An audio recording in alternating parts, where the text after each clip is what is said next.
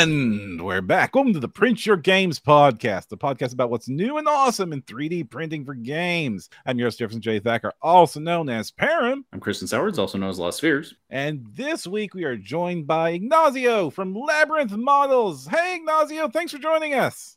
No, thank you for having me. So, for those of you who do not know, Labyrinth Models is an amazing little set of is an amazing creator of some awesome, like, mythical inspired models that I absolutely love. It's got a really, really streamlined, reserved art style. It's got like a lot of professional polish, and their stuff takes really great original twists on classic favorites, and you really need to check them out. Now, before we jump into the main interview, Ignacio, we'll let you lead off. What are we working on? What's our current projects for our games right now? What are you working on for your game? So I'm working on next month's Radiant Elves, which is my take on High Elves. Oh, yes, I saw these. They look glorious. Like, I'm kind of regretting that I already printed hundreds of models for my high elf army because I want these so bad. Sorry for interrupting you. Continue. Yeah, I did not show that many models right now. Yes, that is one of the archer. It's probably the least exciting, let's say, because it. I don't know. That's pretty exciting, actually. I love this. The This is gear. the best looking elf archer I've seen in a while. Okay. But I'm working on a few more elite units and characters, including that excites me. Yes, I got in the plan a cavalry unit, 2 elite infantry units, standard spearmen, and a couple of mages, and anything else I can afford to squeeze in. But yeah, I did not reveal that many information anyway right now on that one. All right. So, I mean, I can understand. Do you get to do any printing and painting for your own games? Do you play any games? I used to. I'm an avid gamer, but unfortunately right now I'm dedicating all my spare time to the project, to the Patreon project. So no, unfortunately, I cannot afford it that much. That is why I'm releasing more color renders, simply because it takes longer to paint traditional miniatures than rendering a miniature in color. But I really appreciate the color miniature renders. I wish more of the creators would do that because it really helps notice a lot of the details and see the possibility space of what those models could be. Yeah, and it gives you a good stepping off point if you're kind of floundering to get the color scheme you want. And oddly, it usually gives me ideas to be like, oh, I would do that a different color, or I would pick that detail out differently. But sometimes they're just so good that you just go with what you do. And I am always excited by what I see from you. But if people are interested, I could even offer different color schemes because it is relatively easy to just switch colors, so that is an option. For example, could create different blue Radiant Elves instead of the black and red color scheme I picked. Well, I could easily see them painted up more in a dark elf style too. Yeah, but you already have this amazing dark elf set too. I guess this would complement them if you wanted to paint it up that way. Also, I love these. One of the things I really appreciate about your different sets is that you kind of go there with the mounts in ways that a lot of people don't.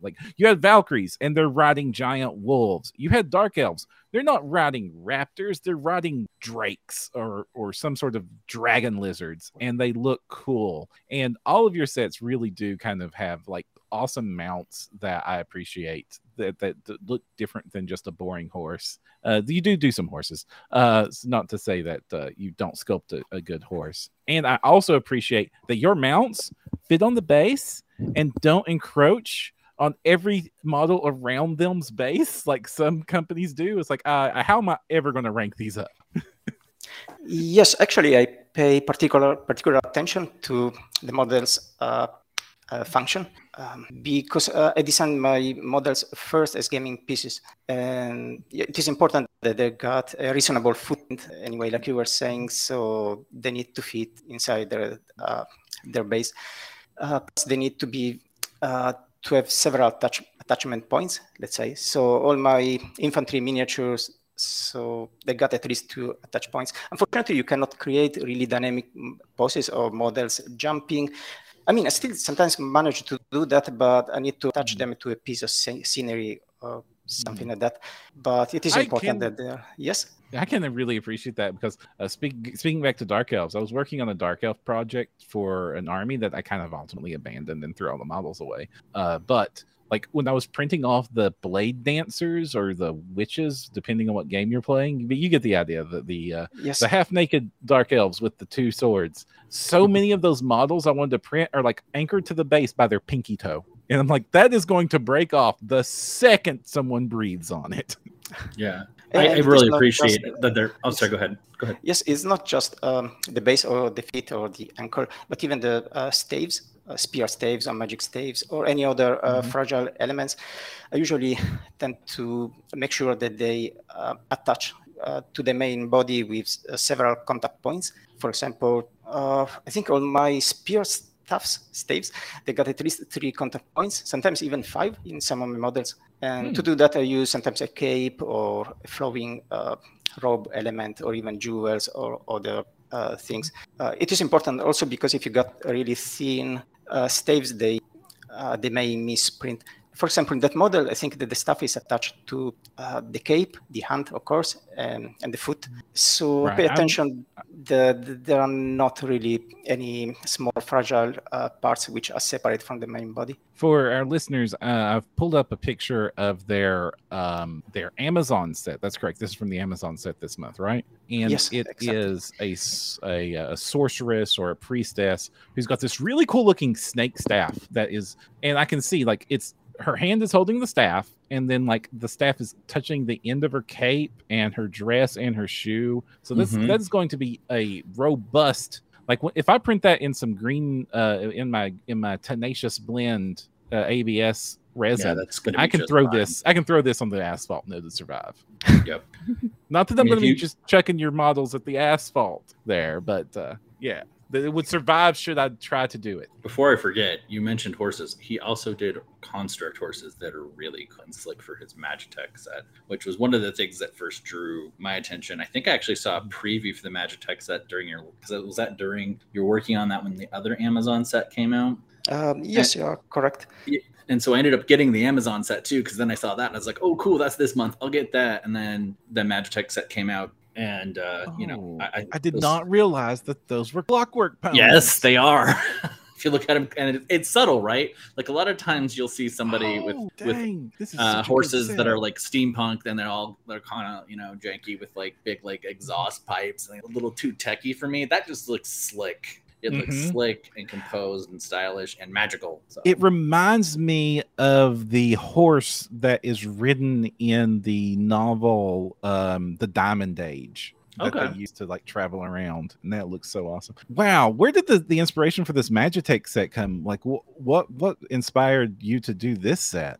Actually, the set is not complete because I did separate that in 2 parts: the constructs and the human troopers, human character models.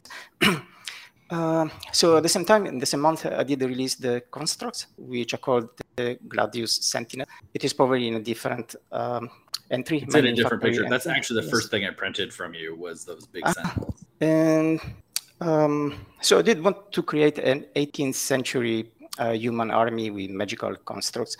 Also because I'm passionate about that. Yeah, those are the constructs. That is actually a modular set, modular kit. So you can create different models, but just by switching different heads and weapons, bodies, legs. Oh, that's so cool. So sorry for just going like pure geek mode, but I just really appreciate it. Like your stuff has this like elegance to it that is like nobody else is doing. You've got all of your pieces look like they could have come right off of a graphic novel. Yeah, they're very clean, and because of that, they also are very easy to interchange things when you do modular stuff. I would say maybe Artisan Guild gets as close, but that's about it that I can think of that's so tight. And so such a different style. AG is like got this like exaggerated this Warcrafty style, and this is like regal and refined and classical, and I love it so much. And also your details are bold. You have like there's a lot of filigree on some of those troopers in this Magitech set and some of your elves, but you bolt, you push out that filigree enough so that they're very easy to paint. Like I don't have to go chasing my imagination. And like, was that meant to be a hemline or is it a layer line? And I'm screwing it up. You've got this really clear, easy to paint miniatures, and that goes a long way. Also, contrast paint takes to your minis so great. Well, they got some small, very fine detail, but I usually do use that only for texturing. And yes, I do realize that very small detail is difficult to paint. But like I was saying, sometimes the very, very intricate and fine detail is used just for texturing so that you can just lightly dry brush over it, but you don't need to individually paint. Also, a few people have printed my models at a relatively large scale, around, I don't know, 5 inches tall. And wow. So yeah, like mini figurines, actually large figurines. And so if you got some very fine detail, it will still hold and it will show in larger prints. But they're mainly designed for 28 to 32 millimeter games. Now, one of the things like we like to talk about when we bring on a guest for the first time is sort of like their background and what led them to being in the industry. So could you give us a little bit about your background, both like your gaming background and your art background, and how you decided to become this independent modeler? Right. So like many other miniature sculptors, I started as a video game artist. More specifically, I've worked for years as a character artist. So I was already familiar with most 3D packages, and I've been using ZBrush for several years now. However, I've always been more interested in the tabletop gaming, like RPGs, board games, and war games. And like many of us, during the years, I've been collecting hundreds, if not thousands of miniatures. And because working in the video game industry is not always a rewarding experience, to put it nicely, at one point I decided to leave the industry and focus on my passion of sculpting gaming miniatures. Regarding the gaming, yes? Keep going. Yes, regarding the gaming background, my interest in the hobby started with fantasy literature first, and then playing Advanced Dungeons and Dragons edition. Oh yeah, you are more contemporary to me than I thought. That's cool. What authors did you read when you were first reading the literature? Yeah. What's the fantasy books that got your heart? Yeah, I think I started with Dragonlance, so by Margaret Weis and Tracy Hickman. Yeah, those were the very first games, and then I moved to the Forgotten Realms novels, and later branched in other authors.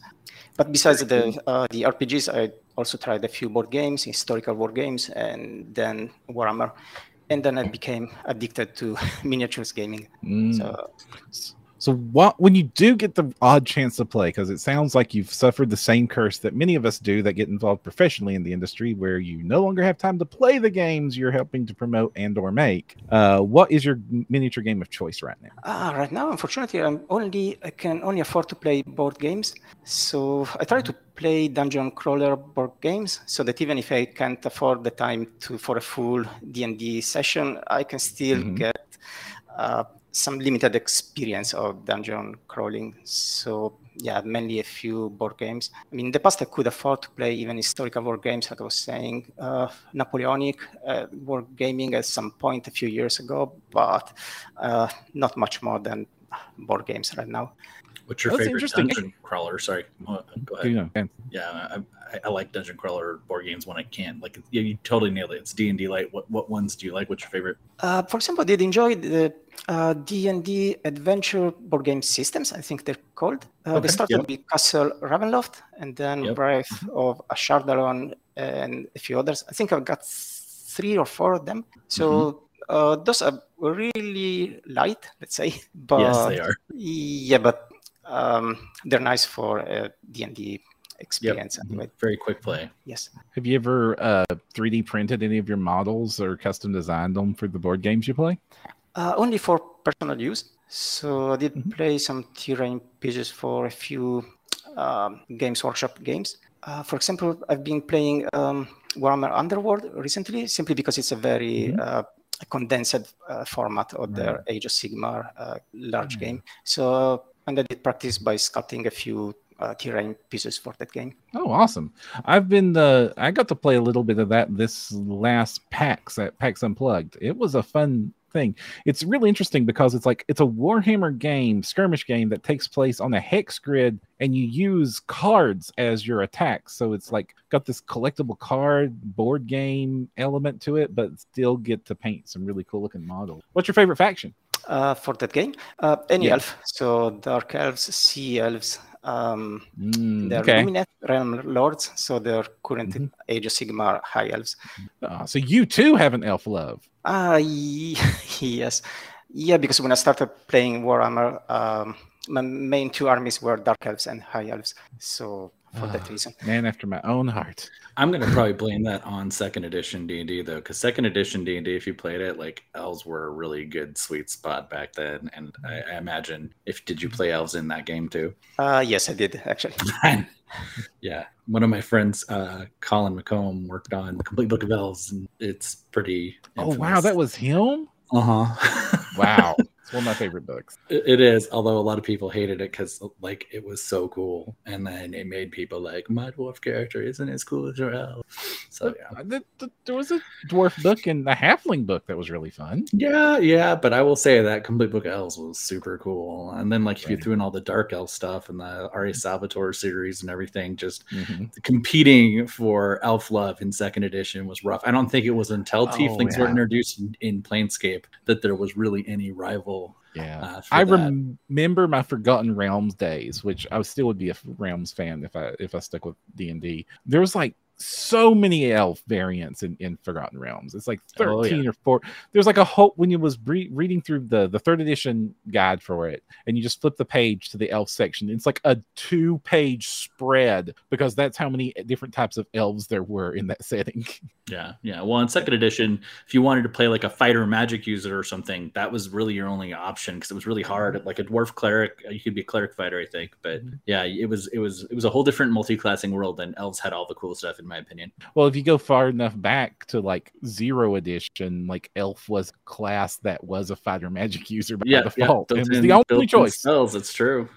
Yeah. And we've gone on a tangent. I know. Ignacio. So sorry about that. No. I enjoyed. Do you have a healthy amount of fighter magic user elves in your background? Yes, I do. And actually, I think Dragonlance was one of my favorite setting for different elf races. They did. Cargonesti maybe even and 5. Sylvanesti. Because they had Dargonesti, Sylvanesti, Colinesti, and oh wow, I can't remember the name of the sea elves ones. Plus they had dark elves. Was it? I'm trying to remember. Anyway, yeah. But very cool, flavorful elf societies. Yes, they had 4 or 5 different races. Not to mention the dark elves, which were not a separate race, but they were sort of rogue elves. And you did a sea elf set fairly recently too, haven't you? Yes, like most of my sets, it is only half a set because I hope to release a second companion set some point later this year or very early next year. But you've got crab ballistas. What more could you need now that you have crab ballistas? It's exciting actually because I see like some of the basics covered, so I'm like, what is going to be in these new sets?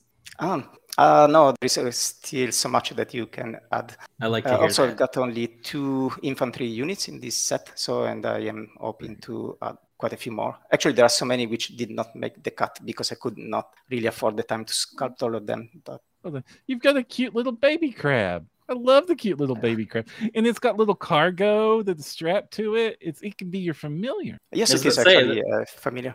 Yeah, totally awesome. Such a flavorful thing, and it's just like those tiny touches. Like I know people that would buy a month to your Patreon just for that crab. I click. Oh man.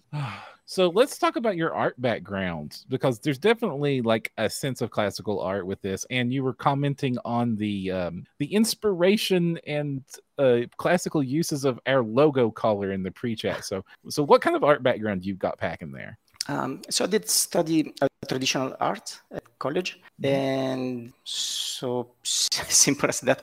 And later did study 3D art. So computer art, and found a job in the video game industry shortly after, and had the opportunity of practicing 3D art for a few years now. So how long did you spend in the gaming industry before breaking out on your own?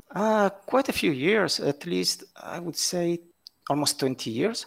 Oh wow, yeah, wow. So you've been through most of the most of what matters in the gaming industry then. Wow. Was that all with one company or did you... No, several companies. Okay. And so they did work on most console games. No, most consoles. I mean, so PlayStation 2, 3, and more recently 4. Was there a game you could shout out to so that some of our listeners might have played of yours? Well, the one I'm most proud of is Dark Messiah Might and Magic, but it is a relatively old game. It's got more than 15 years now. So I've been the main artist for that one. I did model most of the characters in that game. So it is relatively old, probably more than 15 years old now, but it's still the one I'm the most proud of right now. I bought that game in college and spent many more hours than I should have playing it. All right, Alex. Hey, we've got Alex in chat, and this is a good reminder that if you are listening to this episode live when we're doing the recordings, to please feel free to ask questions, and we will forward them on to our guests. So, yeah, one of them did confirm that they will buy a pack familiar.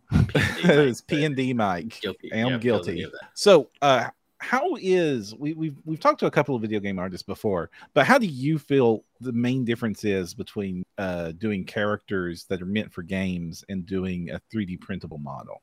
I would say they're two entirely different fields.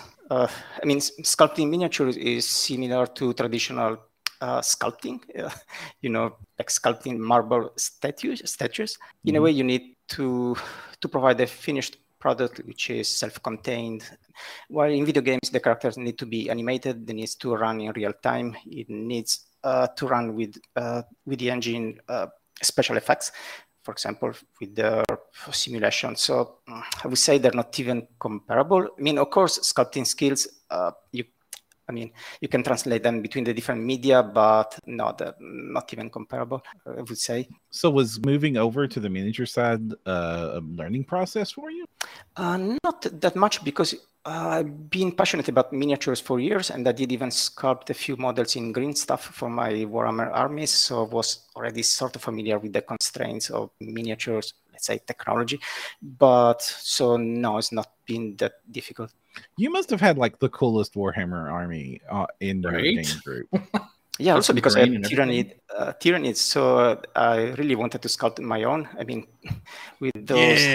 Yes. I mean, the scope for a really creative army, I mean, you can do so many fun and interesting models with that one. Yeah, here I was thinking you're about to tell me about how like I sculpted my own custom high elf archmage, and like, no, it's bugs. It's bugs. Really cool looking bugs. So I want to see like a hybrid then. I want to see like druid bug elves from you. So rad. You could get some stuff. You could get some bug monsters on the side. I would be down. So well, in the next couple of months, we'll start working on forest elves. I mean, traditional wood elves anyway. And I will probably do a few creatures, but they will be limited to, satyrs, fauns, and, traditional forest creatures. And sneaking a bug.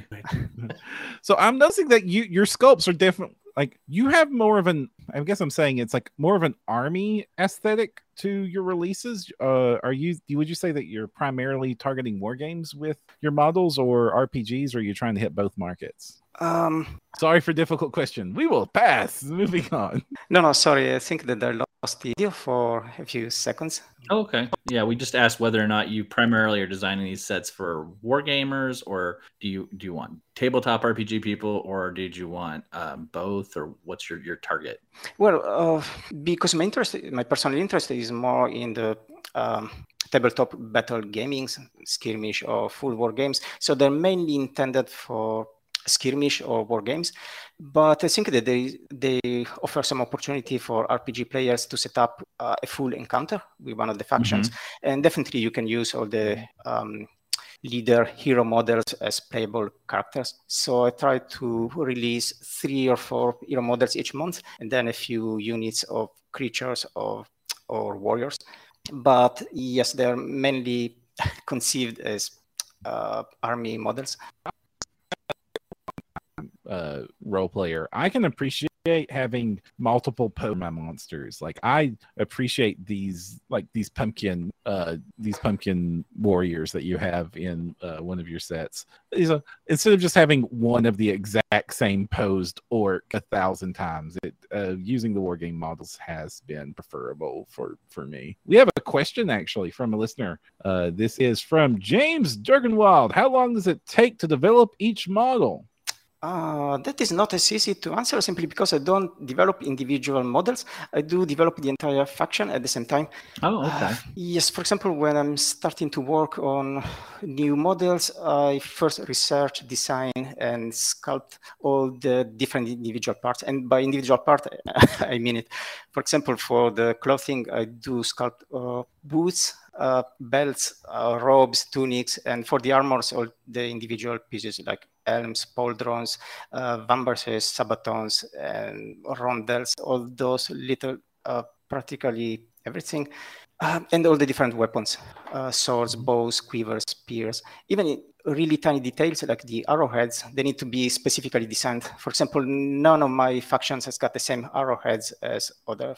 Wow! Wow, that is a level of detail I was not. Yes, they need to fit the aesthetic. For example, elf arrowheads are different because they're different from other races. But even the belt buckles or the different decorations are different even within warriors or the same factions. Because, for example, I use the belt buckles or belt clasps to indicate their status or military role, and not to mention the swords. The swords also for example, the Dark Elves, they got different pattern of swords. I think they got 6 or 7 different patterns of swords, from the one used by cavalry or the ones used by the archers, which are smaller, or the scouts, which are different shapes. But anyway, so I do design all the individual parts, which I love the rank-based detailing. That is crazy cool. I had no idea. I mean, I've noticed that there was differences, but I didn't really dig into it that deep, and that is something I'll be watching from now on. Yeah, probably don't notice that, but the helms are definitely different. The breastplates and a few other details, and probably the sea elves are not even the most varied. But for example, in the new high elves, which I am designing, I'm really using a ton of different customizable parts.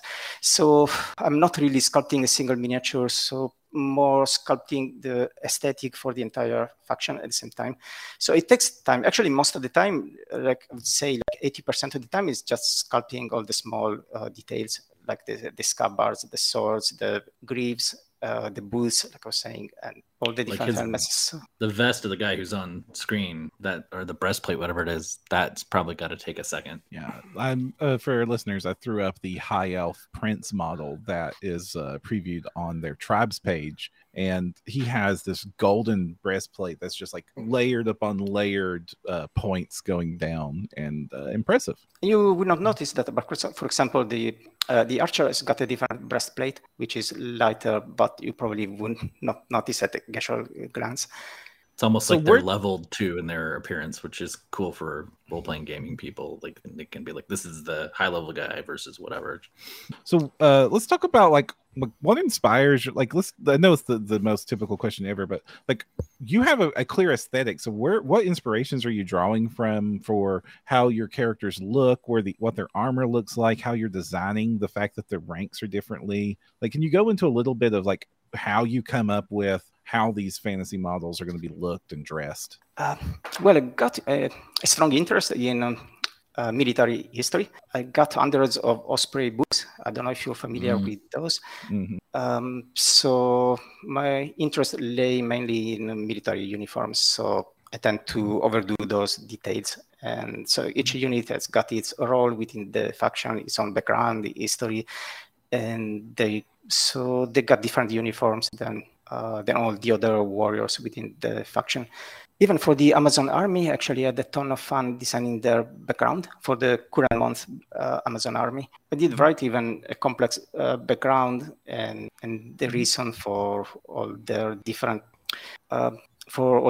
units. I mean, honestly, I have to give you props for the Amazon army having clothes compared to what some artists do bring to the table there. Yeah, well, I still consider them to be scantily clad, but I mean, but it works with the setting, luckily, because they're from a region similar to the south of Europe, so is reasonable. That I was would say those costumes, even when they reveal stuff, those are still like those are spear people who would have to run in those leather skirts and stuff, and those are real. Like you can find historical documents, yet you've still given them the flavor so that they're still unique, and I appreciate it. You could use them, say, like for like a Theros game or some other Greco-Roman inspired setting, but at the same time, there's just a little unique flavor in that, and it looks real to me. It looks like it's a real place. I'd actually love to pepper you with questions about your campaign settings from your old games, because I'm sure that some of this is inspired by that.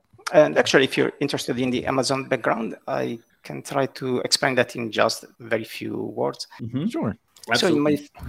So in my fictional setting, all Amazons are adopted at childhood by their local temple, which is dedicated to a single goddess from the Greek pantheon. And here they train in the martial arts most closely associated to the goddess. And the Amazons call themselves daughters of their temple's goddess. So for example, in my models, you got daughters of Hera, daughters of Artemis, daughters of even Mars. And essentially the temple's Amazons develop into let's call them martial sisterhoods. And of course, not all temples teach battle skills, and a few specialize in more esoteric expertise, like the Temple of Aphrodite, which trains healers, or the Temple of Persephone, which delves into necromancy. Cool. So that was the one. Basic. Do you have a Temple of Hecate on board for Halloween? That would be cool. No, not yet. Not yet. Well, this is fun. I'm also noticing that you do have you sculpt a lot of women in your sets, which again, like, unless it is like themed, especially when I was first getting started and finding 3D printed stuff, I was actually having a hard time finding just like soldier women or leader women characters for armies when I wanted to. And like, so do you have what do you have to say about that? Like the fact that you've got a lot of male and female characters in your sets? Okay, actually, from a business point of view, I'm not sculpting that many female models because, to give you an example, for example, the most successful set in my mini factory store is the Black Widows, which are practically the equivalent to the Games Workshop Dark Elf Witch. I think that set alone sold more than all the others combined. Oh, wow. So I should, no, really, and by large margin, yeah, that one. So I should. It's a great set, so sure. Let's sculpt even more female sets, and actually I keep receiving requests for female models, but I'd like to focus more on male military units or characters, mages, and I will try to in the future.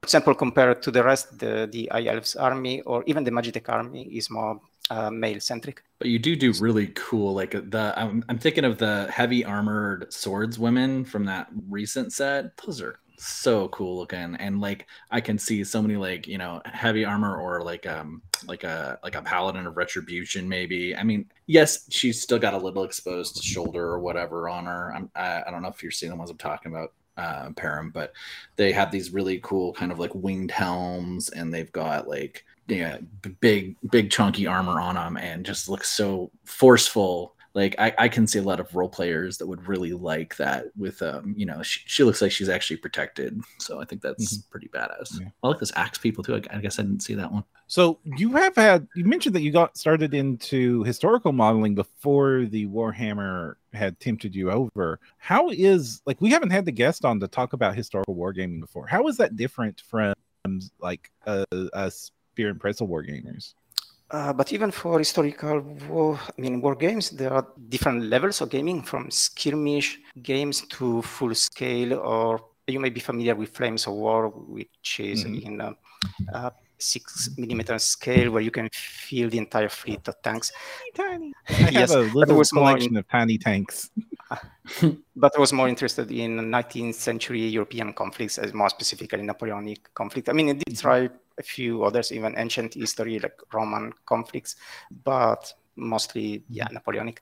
They're not that different, I would say, from Warhammer. I mean, there are dozens, actually hundreds of set of rules for Napoleonic, for example. So, you can find any level from battalion to company levels, and really anything in between. Did you favor like more realistic simulation games, or did you like ones that were more like fun to play, optimized for that kind of experience? No, for historical war games, actually, possibly more realistic ones, because it was also an opportunity to learn from history. I mean, it was considered there more a simulation of actual real conflicts. So I did prefer the one which were relatively realistic and maybe not as fun as other more casual games. Do you have a game specifically, a historical game that you want to call out to that you enjoyed more than others? You mentioned there's hundreds of them out there. Yes. No, actually, right now I can't even remember them because I did play them more than 10 years ago. I mean, I got still different set of rules, but no, I can't remember a specific one. Fair enough. All right, we got a question from chat from P&D Mike. Is asking, as a professional artist, how do you balance sculpting things that you have a personal desire and interest in to sculpting versus sculpting for popularity, sales, or fan requests? That is a very interesting question because I would love to do more original models. And actually, when I started, my intention was creating my entirely original universe of fantasy characters and factions. But now I understand that many customers are often looking for models to fit in their existing projects and collections. And for this reason, truly original miniatures are rarely as successful as the ones with a broader appeal. So I guess still trying to balance what is my personal interest and trying to do something a bit more original. But I can understand that if the players really don't need those models because they have no use for them in role-playing games or in their own games, so there would be no point. I mean, I would be flattered if they would buy them simply because they enjoy my models, simply to collect them. But with so many models available and with so many Patreons, so probably they need to choose to pick the ones which they need the most. Yeah, I always feel guilty when it comes like into the month time to pick which Patreons I'm keeping and which ones I'm not. And it's like, ooh, I really love this modeler, but I have no use for the models they're going to be doing next month, or it's been 8 months since I've actually needed one of their models, but I love their art style. And it's like, oh, how do you balance? Like even from a gamer, that's often a hard choice. It's just like collecting and printing for pure art, or collecting and printing because you've got your opponent's orcs that you need to smash into submission next Thursday. No, I can really understand that. Plus, there is one of my Patreon which is subscribed to 30 different Patreons each month. Oh, so my goodness. 30. So he's paying $300 per month for all. I now feel better about myself. Thank you. That single fan is keeping up the industry. Right? So I can understand that he will need to cut down at least a few patterns each month. So they need. I felt bad at 10. Oh, I left 10 a while ago. Oh my gosh, Kristen. Yeah, I'm happy when I can keep it under 20, but sometimes. So, like we were saying a few episodes ago, you can save money 3D printing. We don't. But to be fair, most of my Patreons, as you know, are locked in at those early bird prices because I see a new artist and I'm like, oh, you're really cool. So like you can get on $5 sometimes instead of or whatever. So a lot of those that's what my major like body is discount ones. You must fall for BOGO sales all the time at the mall. I will remind you that the holiday winter sale on my mini factory was probably the most destructive thing in my life in 2021. Oh my gosh! Oh, Ignacio, are there other artists 3D that you appreciate, like print other people's models and stuff too? Well, I think they started collecting the Titan Forge models, and actually I learned the formula of a faction per month from their output. Let's say, many other patrons are doing a faction per month, which is a tested and true formula in a way. Right. Yeah. I really like those. It does seem to be like there's people like Titan Forge and Artisan Guilds where they like do each month is a different faction, and with Titan Forge especially, it's like here's almost everything you're going to need, leaning heavy on the modular stuff to achieve that. And then there's like dedicated Patreons like Last Sword and stuff where it's like we do Chaos Dwarves, and we're the place to go to get all the Chaos Dwarves you could ever want. And every month it's going to be more Chaos Dwarves. Yeah, I think the two that I see the most that seem to be the most successful, and I enjoy both of them, is the monthly theme. Now, sometimes it makes me drop things by mistake because it's like on, you know me, Param, I drop goblins and orcs a lot because they're just so common. But then there's the other model of we do 3 factions every month, and then we rotate one of them out every 3 months, like or something like that. That's like pretty the typical. Puppet Sword model. Yes, which I adore. I was wondering if that would come up because of the space bugs, but it sounds like there's not a lot of recreational time in your life right now. So I'm digging Ignazio's formula of I'm like doing them in parts. It's like the Dark Elf part 1 and 2, and like hearing that High Elves is going to be part 1 and there might be another Sea Elf part coming along is exciting for me, because that is enough to get, like, I know that one part once a month is not enough to fill out the entire army project. If you're going to go, like, I'm planning to go like real big into Orc army here soon, and I can't do that with just 1 month's releases, no matter who I grab it from. Even the Titan Forge or Goblin set that they put together would be enough for me to do like the entire Orc army. Big set part 2 would definitely pause for a second, Perrin. Your whole last sentence or two totally distorted out. I'm gonna have such hell editing this episode. It's only been a couple of times, but I think you're back. Your picture's still a little stuttery, but I think your audio's back. Right. But what I was saying is, like, I appreciate the Ignazio's technique of like releasing a big set and then coming back with a part 2 to fill it out, because 1 month is often not enough. And, a lot of needs for an army project. James in chat is saying, it's amazing we now have too many choices. It wasn't that long ago when we were scrounging for options, and that is true. Couldn't find any decent High Elf sets and way too many Wood Elves, and everybody was doing dwarves. Like everybody, like I thought it was like a contractual obligation to sign up for my mini factory that you give them a goblin set and a dwarf set. Yeah, totally. At least I could use the dwarf set, though, because I have multiple dwarf factions in my settings. But yeah, it was rough for the goblins. I'm like, how many more goblins do I need? So I say this, I did not get rid of the Titan Forge one, by the way. Sorry. So Ignazio, you said that you are like High Elves is next month, and you said something about Wood Elves coming up after that. Yes, I can't remember if it is right after, but very, very soon anyway. I think that I post my 2022 releases schedules on my pattern. I was trying to track it down, actually, because I wanted to tell people what's coming up, because I think people should be joining your Patreon, and I wanted to give them kind of a sneak peek, but I'm trying to find that roadmap. I think in the tier description, you should find the link to the page is the last one in the tier description. All right. Well, I will look for that. I found it. Yes. Thank you. That was smart. So how do you decide how do you make the decision on what sets are going to be made each month? No, I let my patrons decide. So I did come up with a poll with all the different options, the one which I would enjoy sculpting, working on the most, and they decided which one in which order. Actually, there were several options. So I put them in order of preference. The one with the most votes as first, and then all the other ones in order of votes. Nice. So how many options did you put on that poll? I'm curious. There were several, I think 20 different options. Oh, wow. That's a lot. Yes. And there are specific sets like the Three Musketeers or Robin Hood. So a few, not necessarily factions, but more like encounters, full adventure sets. But they were not as popular as traditional armies. So, Kristen, what's our upcoming forecast for Labyrinth Models look like? Okay, I was actually going to send you the visual because it's in this really cool graphic that's got like toss it to me on Facebook.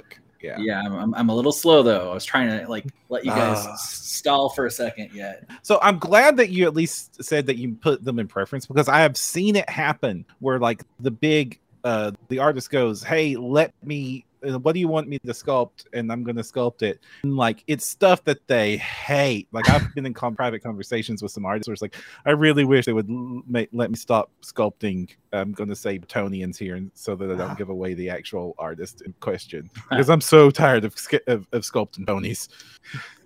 Sorry, I'm having a bit of a trouble getting it moved over here. Have you had to sculpt like models you absolutely did not want to sculpt often, Ignazio? Let me see. Let me think. I don't think so. I mean, there are a few models you get bored of or difficult to do. For example, war engines, but they're difficult to sculpt and design. But no, not really a model which I did not like. Plus, if I don't like the model, I try to do an even better job on that model so that I will find some challenge, some enjoyment on sculpting. So how do you push through when you are hitting that? Not having fun today. Yeah, sometimes it's not as fun because especially when I'm designing all the different parts, like I was saying, like designing 5 different belt buckles or 5 different quivers. But yeah, I mean, it's pretty fun anyway. I'm really impressed that you do that because like so many artists have just like one quiver, repost it 7 times, I'm done. Right. It's actually one of the coolest roadmaps I've ever seen because it's actually like very graphical, which I really appreciate. Oh my goodness. Yeah, I do appreciate this. It looks like this is okay, I'm gonna pull it up on screen here. It looks like so we're all the way down here in June where the Legend of Robin Hood was supposed to be. No, that must be a very old one. That is odd. It was the link that was in the it is description. Sorry. Okay, so in that case, I need to update one. That was Amazon. June was Amazon's. That was the first Amazon, though. That was the initial draft, but I did update that one based on the. Oh, I'm sorry. It's the one that the link went to, though. I apologize. Well, now I'm excited, or hopefully I'm not let down though, because I saw September and I was like, "There's demons on here," and Param knows how I feel about demon sets. Oh, you're gonna have a really great month. The last 2 months, I will ask the pattern again, so we'll probably update the release schedule. I do that every 3 or 4 months. Oh, right, because like there's no guarantee that the patrons you have now are the same interest as the patrons from a year ago. Right. Yes, exactly. Or maybe they did enjoy one of the sets, so they would like to see a second part of that set. For example, I'm releasing only the first one of the High Elves, but maybe if they like that one, I will release a second one before the year's end. Nice. And that one is July, right? It's High Elves. Sorry? High Elves is next month. It's next month, is July. So is August still the second Magitech one? No, August will be the second Kingdom of Kemet, so the ancient Egyptian. Oh, okay. Cool. Then September Forest Elves and October Magitech Empire. Okay, that's sweet. Oh man, like there's so many good Egyptian sets. There's your sets. There's like the giant pyramid that Arc Villain did. Like I need to make me a mummy army. I need to make me an Egyptian army. Yeah, but I've not got any mummies in my set. Actually, I wanted to do something a bit different. So they're mainly humans. Actually, they are all humans, besides a few. It's much more of a living army, which is really cool. And I, like I said, I realized that last month I made that mistake of drop again. So I'm like, but I know I have 40% off, but I'm just like, it's a little bit more, I'll probably sneak through there, especially if you have another set coming out. I'll probably pick that up and then add the stuff from the first set that I'm. You're also one of the sculptors that has a Tribes and the Patreon. What's your experience with the 2 mediums right now? Actually, I've been only very recently contacted by My Mini Factory, and they asked me to set up a tribe. Probably they're asking all other.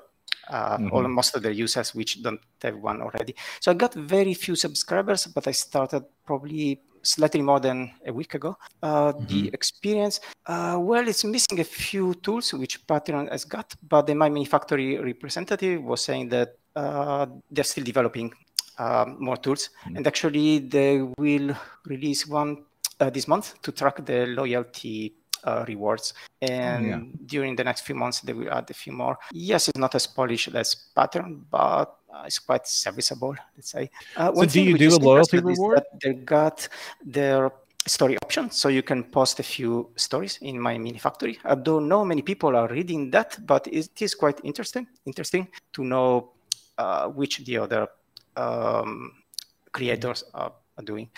Yeah, you were saying rewards. Yes, I do rewards. I got a set of 6 rewards, which you will get one each month after the first one. No, actually, there are 7 rewards. So if you subscribe for 8 months, you will get the entire full set of 7 rewards. Oh, that's a neat way of doing that. Usually I'm used to like, you have to be subscribed for these 3 months and then you get the big model. I was very happy to see that it was continuous because I got one because I was worried that I had lost my build up. And yeah, you gave me one, even though my 6 months weren't all in a row. So I really appreciate that thing. Yeah. So like if somebody just do you do the annual plan? No, because I would be subscribed to it. Sorry for mentioning that. And anyway, they're all special miniatures. I mean, I did invest a bit more time in designing the rewards. They're all really miniatures with different options. So they got, at least head options. And a few of them, they got special additional items. For example, the Dark Valkyries have got a more intricate base, I think you can check all of them in the tier description again. So the tier description should have all the links to the. And do you think like loyalty rewards are important for Patreon companies like you? Don't know, because again, most of the patrons, they base their subscription on purchases decision. So I think mainly only if they need a particular month's content. I don't think that the rewards are that important to most patrons. So I think most of them, they only subscribe the month they need to get that content. But you do have some really neat ones. The Abyss, I really like the Queen and that Demon Lord. Like, there's some really neat ones in there. I think it's worth hanging around if you like his style, for sure. I mean, you can still get on my mini factories because they're not exclusives, but they're relatively expensive and they're not discounted. So they're $7 each. No, $6 to $7 each. So the entire set will cost you $35. So. All right. So we are coming up on time, and more people need to be supporting you on Patreon because your stuff is awesome. Where can they go to do that? Well, on Patreon, Labyrinth Models, and the same on Tribe. It is really easy to find. Yeah. Is there anywhere else people can follow you? You got any social networks that you're keeping up? You got well, again, Discord? they can find Facebook easily. Again, Labyrinth Models, and Discord. Yes, I got a channel. They will access it immediately if they subscribe to Patreon, or they can find that in their channels. And for those of you who want to support us and help our podcast out, you can do so by giving us a 5-star review on iTunes or Spotify, or whatever stars you think we're worth. But a review definitely helps more people find the show. You can spread word of the show, give us a like and comment. If you're watching us on Facebook, subscribe, ring that bell, and give us a comment. We super appreciate anything and everything that you all can do to help us out and reach more people. You can find more of our content over at printyourgames.com, where you'll find all of our episodes, our back episodes, and all the links to subscribe to all the things, so you can listen to us on anywhere you want to listen to us. Until next time, I'm Jefferson J. Thacker, also known as Param. I'm Kristen Sowards, also known as Lost Spheres. And our don't special screen guest, protector. Just don't forget your screen protector. And our special guest is Ignacio Corral. I'm so sorry for messing that one up. No, that's perfectly fine. And thank you very much. It has really been a pleasure and a very enjoyable evening. Yeah, this thank you so much. I'm so glad for you to come on the show, especially on such short notice. It's been a blast. Thank you. All right, everybody else, we'll see you next time.